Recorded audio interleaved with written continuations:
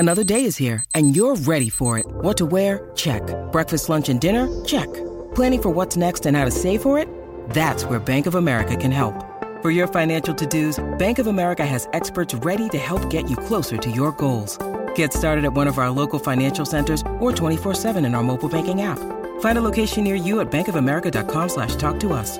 What would you like the power to do? Mobile banking requires downloading the app and is only available for select devices. Message and data rates may apply. Bank of America N.A., member FDIC.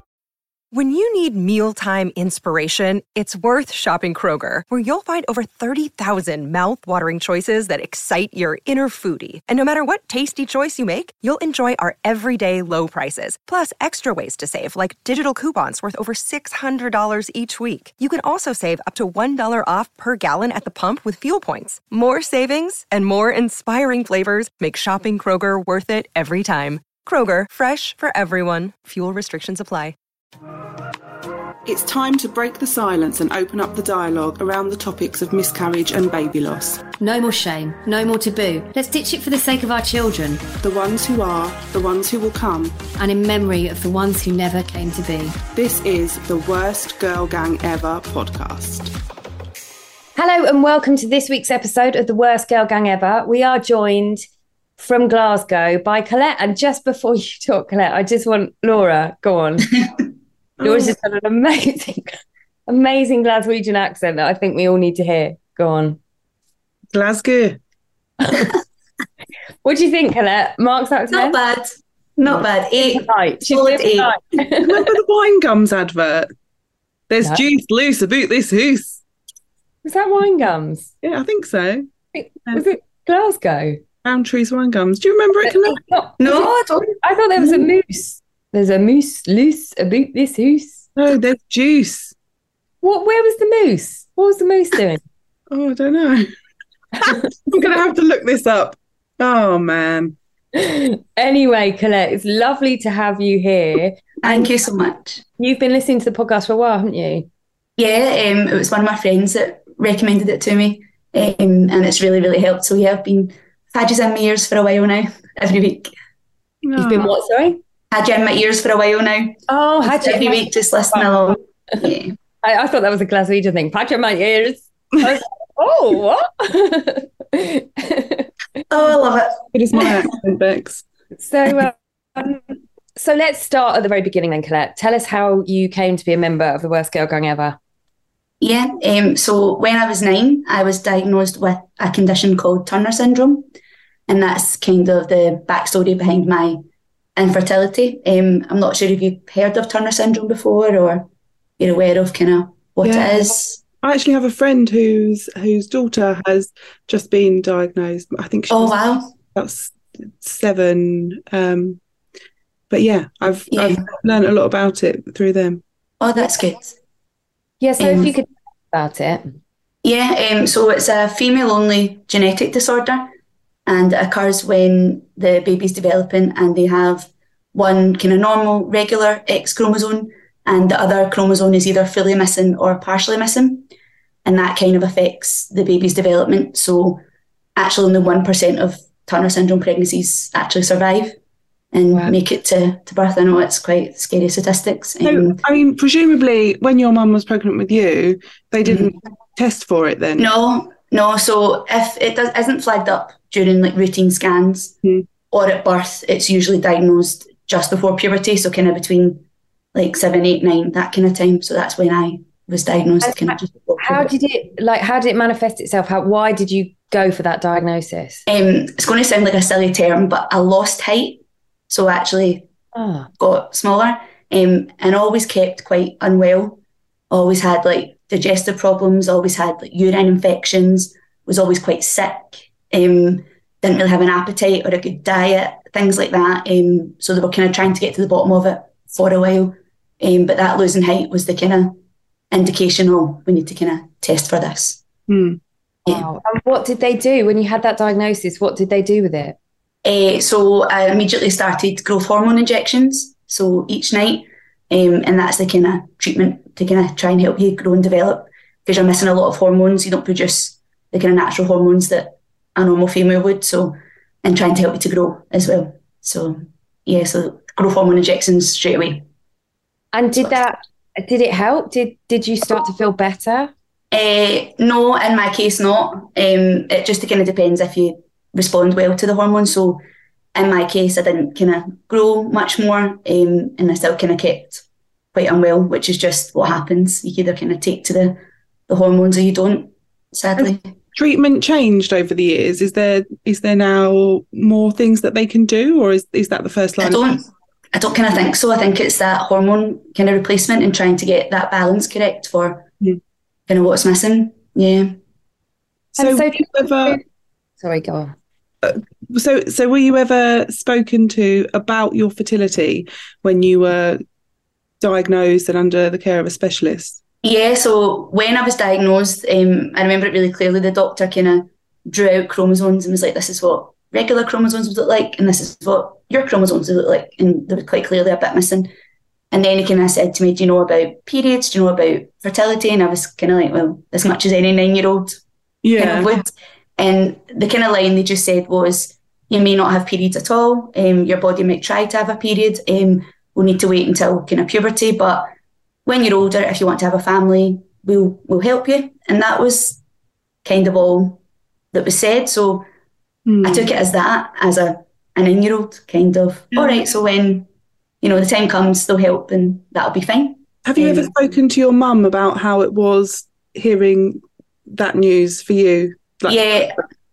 I remember it really clearly. Mum's quite a strong Glaswegian woman, kind of takes care of everything and nothing bothers her. So, but she was quite visibly upset and she just kind of kept saying, I'm really worried about you. I don't know what your life's going to kind of look like. But as a resilient 9-year-old, I was like, I'll be fine. I'll just do these injections and I'll be fine. So I had to kind of wait to see if my body would have a cycle. And then when I was 13, I did start to bleed. And I remember being a bit frightened because in my head, I wasn't going to have periods. That was great to me at that age, thinking, oh, yeah, I'm not going to have periods. Yeah. And then I remember waking up one morning and I was bleeding and periods never even came into my head because I wasn't going to have them because of my condition. So I was into the kitchen. I kind of said to Mum, I'm bleeding. And I remember her smiling, which at the time I thought was really weird because why would you smile when I'm bleeding? But obviously now as I'm older, I realised she was thinking, oh, this is a positive step. This is a good sign. So yeah, and I think from that age, she was kind of worried about what the future would kind of look like for me. She still does, even though I'm in my 30s. And so when you got a bit older and you started getting into relations and getting into relationships and stuff, did you did you talk about your condition in terms of fertility with new partners or? I did with one partner, but it's that awkward, isn't it? Because you don't want to mention it on your second date because then you look like you want to get married and have babies on the second date. And then if you don't mention it, then and you're kind of developing and your relationship's going the correct way, then have you been hiding something? So it's quite tricky, isn't it, to find that when's the right time to kind of say. With a partner I had before I met my husband, I kind of just spoke about it and said, oh, I've got this condition, I take medication and it affects kind of my fertility. And he was really kind and he wasn't too overly concerned. He was like, well, if we're going to be together, we'll just kind of deal with it. And then when I met my husband, we'd been friends for a long time, so he kind of knew anyway. So there wasn't that awkward conversation. And then when we started getting quite serious, it was him that kind of brought it up and was like, oh, I know that's one of the kind of issues with your condition. And we kind of spoke about it then, and he was the same. And he was kind of like, we'll just work on it together when we get to that stage and see kind of what happens. And we kind of got to that stage quite quickly, only kind of a year or two after getting together. We decided to kind of not waste time. We're both kind of in our late 20s and just thought if we leave it a couple of years, it could be much more difficult. So we kind of jumped in quite quickly, to be honest. And so what does that look like, jumping in? Like, did you have to go back to the specialist before you started trying? Yeah, so I attend kind of gynecology every year anyway, just to check on how things are going, my hormone levels and things. And they would always say, when you're thinking about having a family, just let us know. So I was getting all excited. My appointment was coming up and I was finally going to say, yeah, I'm thinking about it. Mm-hmm. So kind of went and they kind of asked the question. I said, yeah, me and my partner have been thinking about it. And they were like, all right, so we'll start you on kind of the IVF kind of trail. And to me, I knew that's what it meant when they said you're going to need help, but to actually hear it and think, I was really naive. I think I just kind of put it to the back of my mind before it got serious.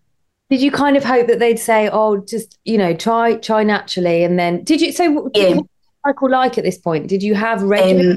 My periods have always been horrendous, like utterly horrendous, really bad pain, really heavy bleeding, sickness, kind of headaches, not being able to move. So I was having a cycle, but with girls with Turner syndrome, fertility issues can be quite varied. So some girls will not have a womb or ovaries at all because they've just not grown. Some will have them, but they'll be really underdeveloped. I'm quite lucky. My womb and my right ovary are actually all right. It's my left ovary that's extremely underdeveloped. But in my case, what happened was before I hit puberty, my ovaries kind of dispersed of all my eggs, which is quite common in girls with Turner syndrome. So I kind of knew that I didn't have eggs, and I knew I would have to go through IVF, but I think just the discussion kind of took me back a wee bit. I think I'd really, really pushed it to the back of my mind because I thought it'll all be fine. Everything's all right. I'll go and get help and that'll be it. So that kind of reality of it was quite hard. And I don't think I realised how much I wanted to be a mum or wanted a child until that kind of initial conversation. Yeah. Because I'd always put it back in my mind, but then as soon as they spoke about that, I was like, no, how did I not realise I want this more than anything? And how did I not realise that this was the most important thing? So that initial conversation was tough. So your only option was donor eggs, is that? Yeah, so basically that was my only option. And I kind of knew that in my head, but when we had that initial conversation, I then kind of went through a grieving process of, right, I'm not going to have a child who's biologically mine, that's fine, but I need to kind of deal with that first and kind of get my head around that. Even though I knew that might be the case, it was facing the reality of it. It's almost like, because we've spoken to lots of women who have used donor eggs, and it's almost like you've skipped that part of the journey because they have come to a point where they've tried with their own and they haven't been able to obtain a successful pregnancy. It must have felt like your whole childhood was leading up to that. So I think that's it. The process of you trying to get your head around. And I know certainly from my perspective, I asked you about the question when you get into a relationship. My fertility was completely, I didn't have periods. So, and it really hung heavy with me when I was in a relationship, because it's like, what do I tell them and how do I tell them and when do I? Exactly. How do you bring it up?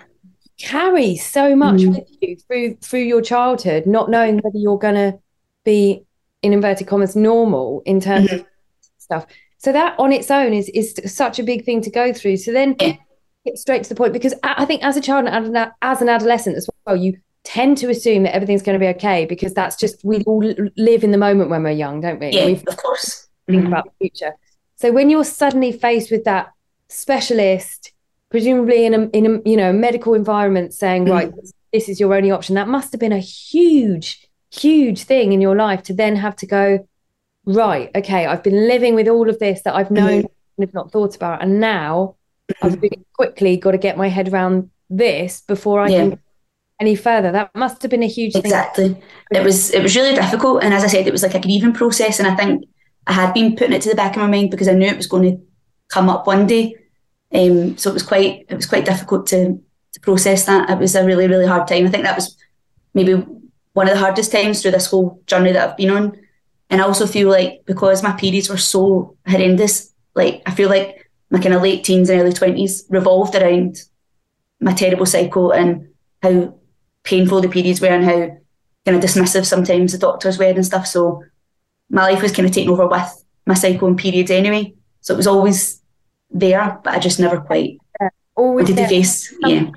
Always something to have in the back of your mind. That's so, it's draining, it's exhausting. It's exhausting. That's exactly the word, exhausting. So what happened next, Collette?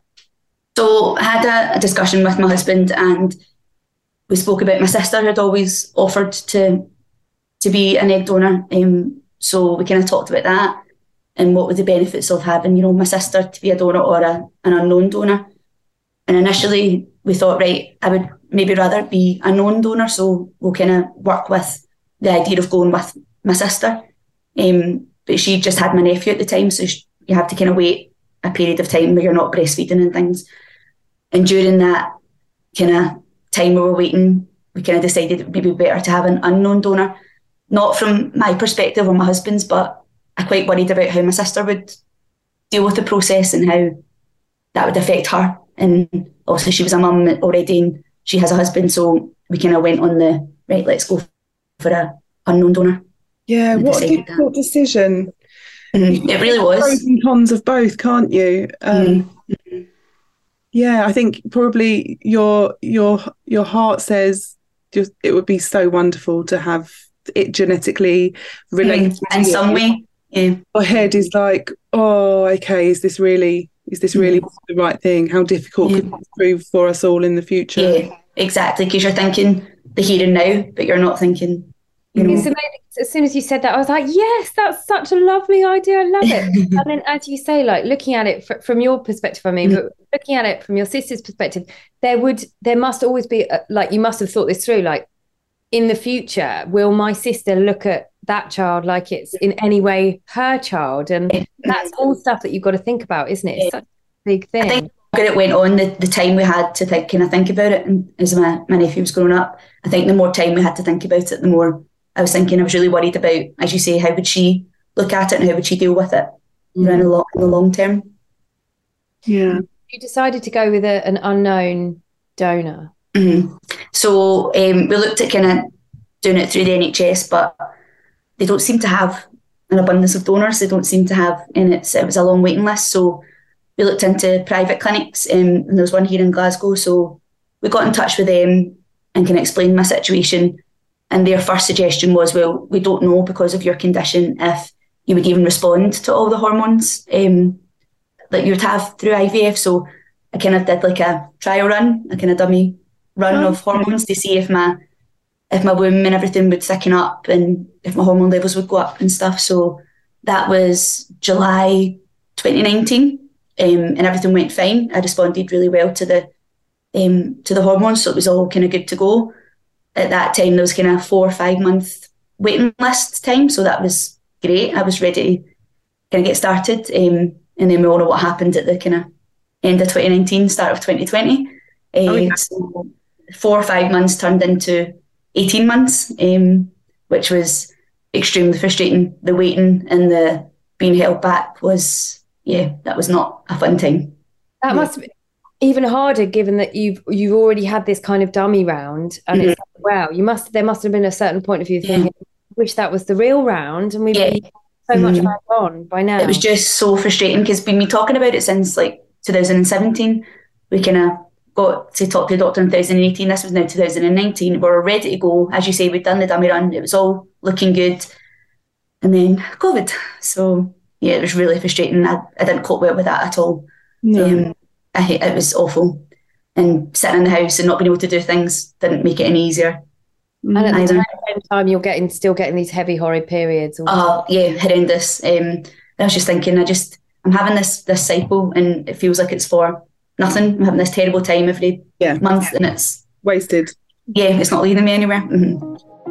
So, the warrior ship, we wanted to come and tell you a little bit about it, didn't we, Bex? And in case you're already going, why? We don't want to know about a fucking ship. The warrior ship is our online membership for warriors in this community. It's packed full of stuff. So we just want to tell you about some of the stuff. All of the content from all of the courses that we ever run is in the warrior ship. So there's loads to get your teeth into. And we are also developing modules for what happens after. But not only that, we've also got a ton of educational workshops running once a month. In the coming months, we have got body positivity workshop, gratitude workshop, and loads more. And on top of that, we also have a resident mental health specialist. And on top of that, as if that wasn't enough, there's 13 events every month. And there's stuff popping up all the time as well that other people are organising that you can be a part of. So it really is thriving. And all you have to do is head to the link in our bio or visit our website and you can be a part of this too. We love to see you there. So when did you eventually get to start? So the end of 2020, so December 2020, finally got the phone call. Was delighted because I've been waiting all that time, and we kind of started straight away. I coped really well with the hormones and everything. I didn't really have any bad side effects, which I was really surprised about. I kind of was thinking, right, my body's all over the place, I'm going to have horrendous side effects, but actually coped quite well. Everything went kind of as it should. Kind of a couple of weeks on the injections and the hormones, and then it was a transfer time. We had 7 eggs, and it was 2 of them that survived, which was quite good. 2 of them kind of grew into embryos. Then 1 was suitable for transfer, so I was thinking, well, all you need is 1. You don't need any more. So was transferred, and I had the 2-week wait, which is also horrendous. And sadly, it didn't work, which was quite difficult, because I kind of went into it, kind of going back to the running theme here of me being too optimistic. I kind of went into it thinking, right, this is it. This is what I've been thinking about, and this is where we've been going, and it's just all going to work out. It has to. It needs to. This needs to be the one. But sadly, this time, and this is I think a unsuccessful IVF transfer is just as bad. Well, sorry, I think an unsuccessful IVF transfer is a loss. Mm-hmm. When you have sex to have a baby, right? Mm-hmm. You know that you have sex, and it's not clinical, it's not medical, it's not in the ideal condition. Whereas when you have IVF, everyone there is an expert in what they do. Yeah. The situation is completely perfect. Everything that they've done is completely right for this like scientific. Yeah, it's so controlled, isn't it? It's like the best chance possible. Exactly. All the conditions are right. Everything is right there. So you just kind of assume that it will happen because everyone's there too. So when it doesn't happen, it's this major loss because the situation was perfect for it to happen. It's not like when you have sex and it may or may not happen because you don't know this and that and the other. It's like, it's what you're doing. It's essentially what you're there for. Yeah, so, like how can it not work? Everything's right. Everything's doing what it should be doing. That's been a huge blow to you when you discovered when you took the negative pregnancy test. Yeah, it was awful.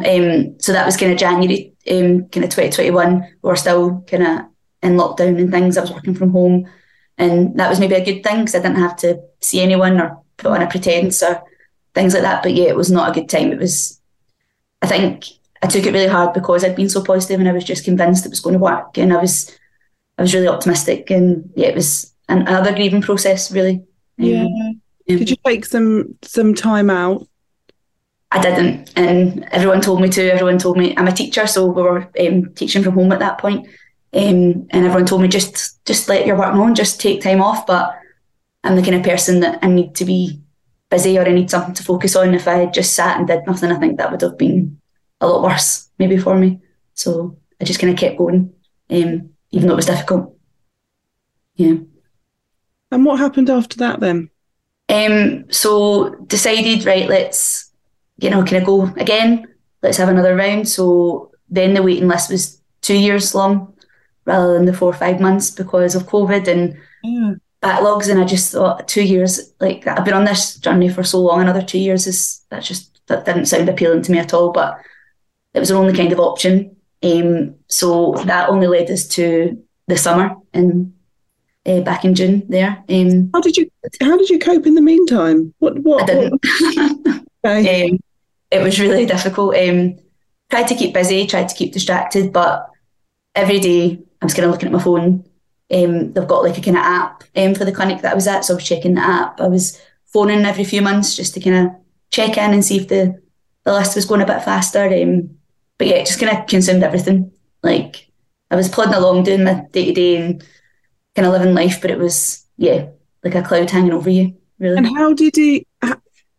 I imagine that, 2 years is knowing that you've got to wait 2 years is such a long time. How many people around you fell pregnant and had babies during that Everybody. time?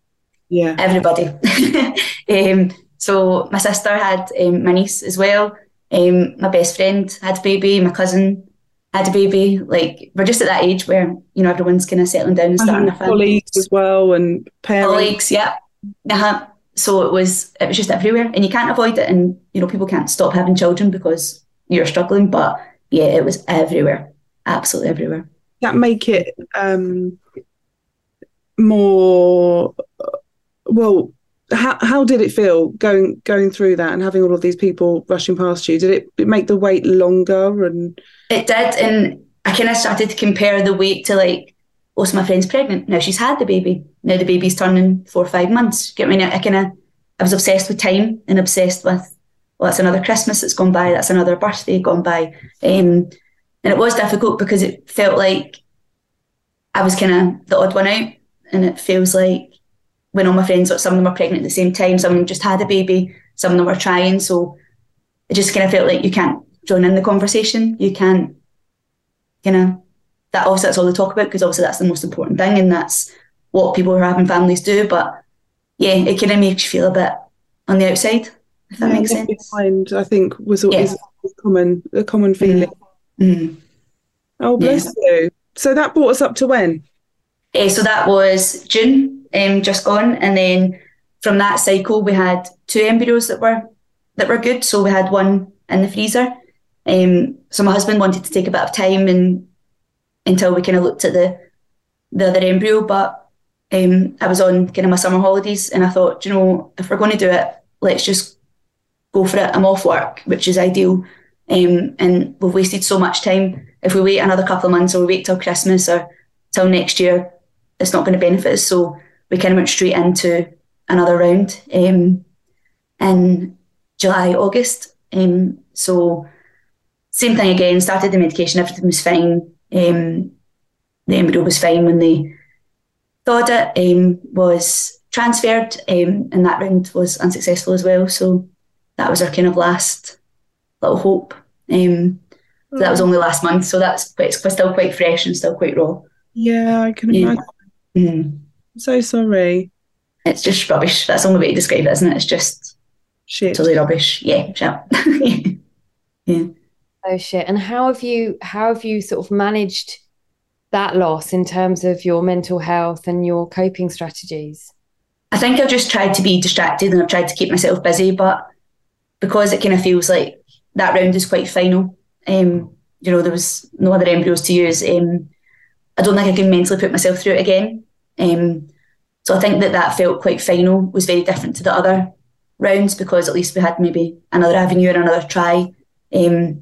So the last kind of 6 weeks have been quite tricky, just trying to get my head around, right, this is what my future is going to look like. It's not going to be the way I was wanting it to, or the way I envisioned it, or it's going to just be very different. Not worse or better, just extremely different to what I'd pictured in my head.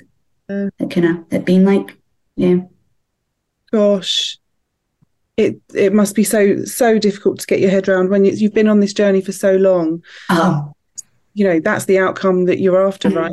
You want to have a baby. And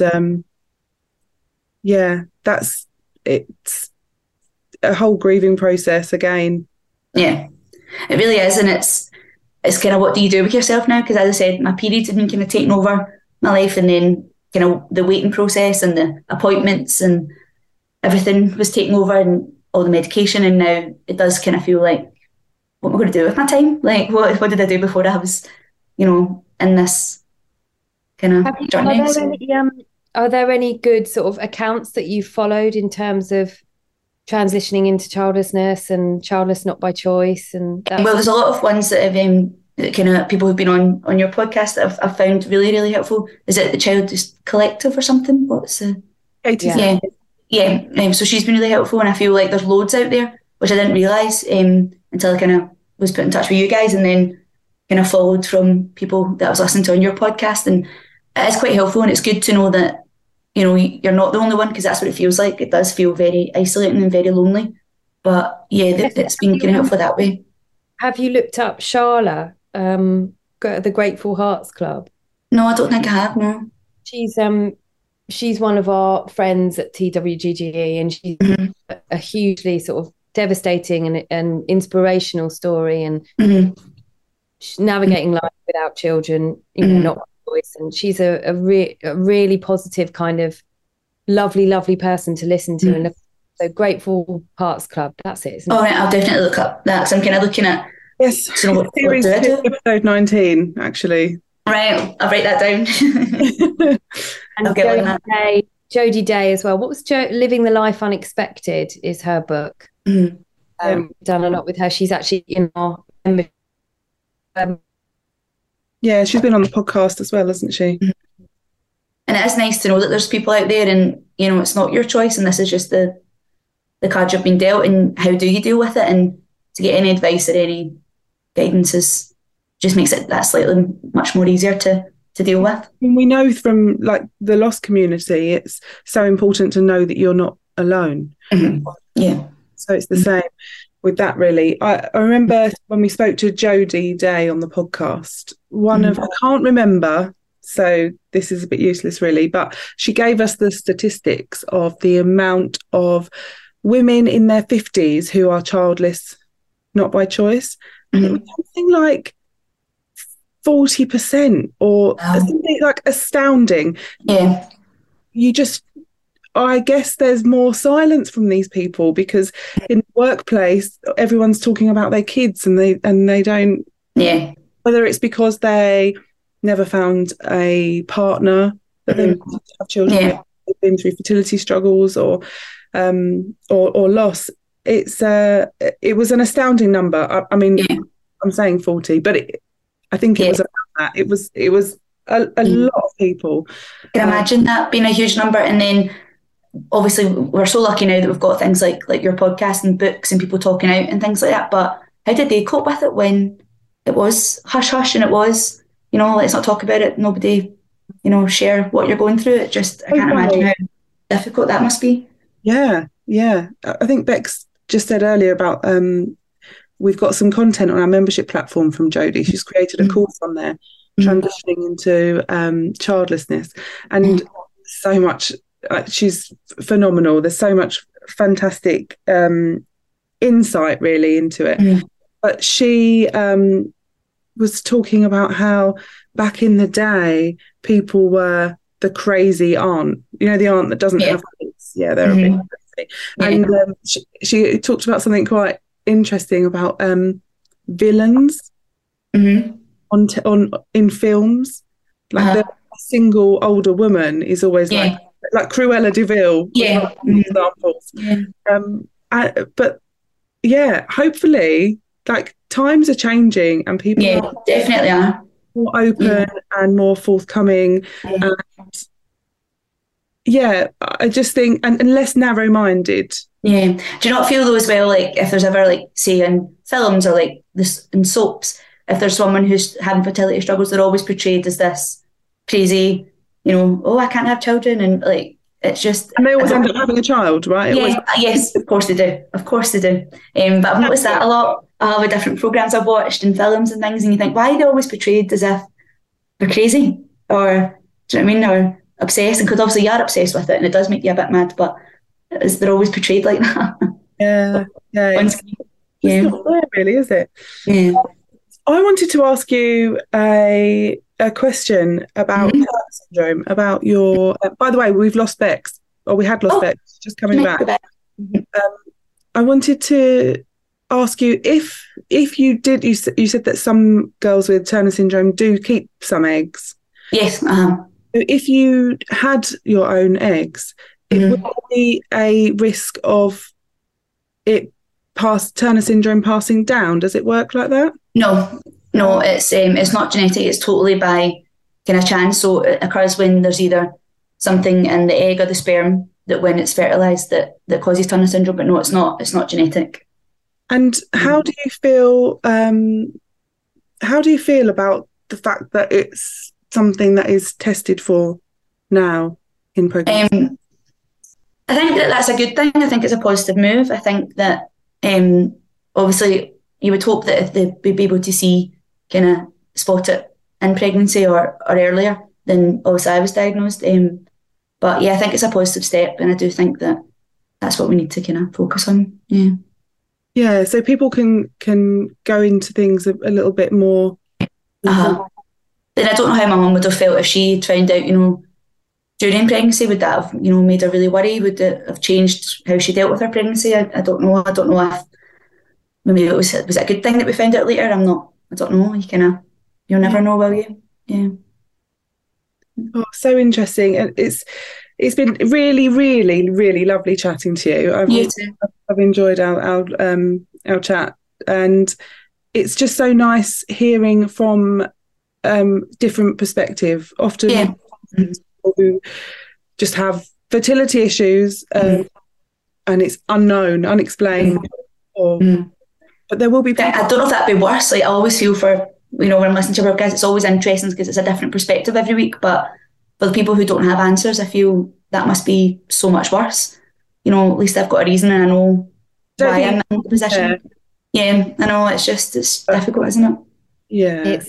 It's just one of those things like this is your worst because it's your experience, and it's we talked a lot actually in the last episode about we all compare. It's like a natural part of life. Natural. Actually, we're lucky because of this, or we minimize our experience because we know other people out there. But the fact is, it's just different. You're going through something very different from someone who has got unexplained infertility, or they with different difficulties and different sort of diagnosis and treatment. Yeah. But it is your experience and needs to be treated like your experience. Yeah, it's your journey, isn't it? Yeah, thank you so much for joining us, Collette. As Laura said, I'm really sorry my internet just dipped out. Oh, having a nightmare with it at the moment. But thank you so much for joining us, and we do wish you all the best. And please if there's anything we can do. Thank you so much. Or anything, we'd love to stay in contact. Yeah, definitely. Thank you. If there's anyone that wants to reach out to you, I imagine that, we might reach other people who have also got Turner syndrome or know someone. That'd be amazing, yeah. Is there a way that they can get in touch? Can we? So I'm on Instagram. I think my name's Collette1X, maybe. Okay. But yeah, and I follow lots of Turner syndrome accounts. So that'd be lovely if anyone has any questions or I can help in any way. Then yeah, definitely. We'll pop the link to your Instagram in the show notes so people. Thank you so much. All right, all the best. It's lovely to speak to you. Cheers. Take care. Bye. Bye.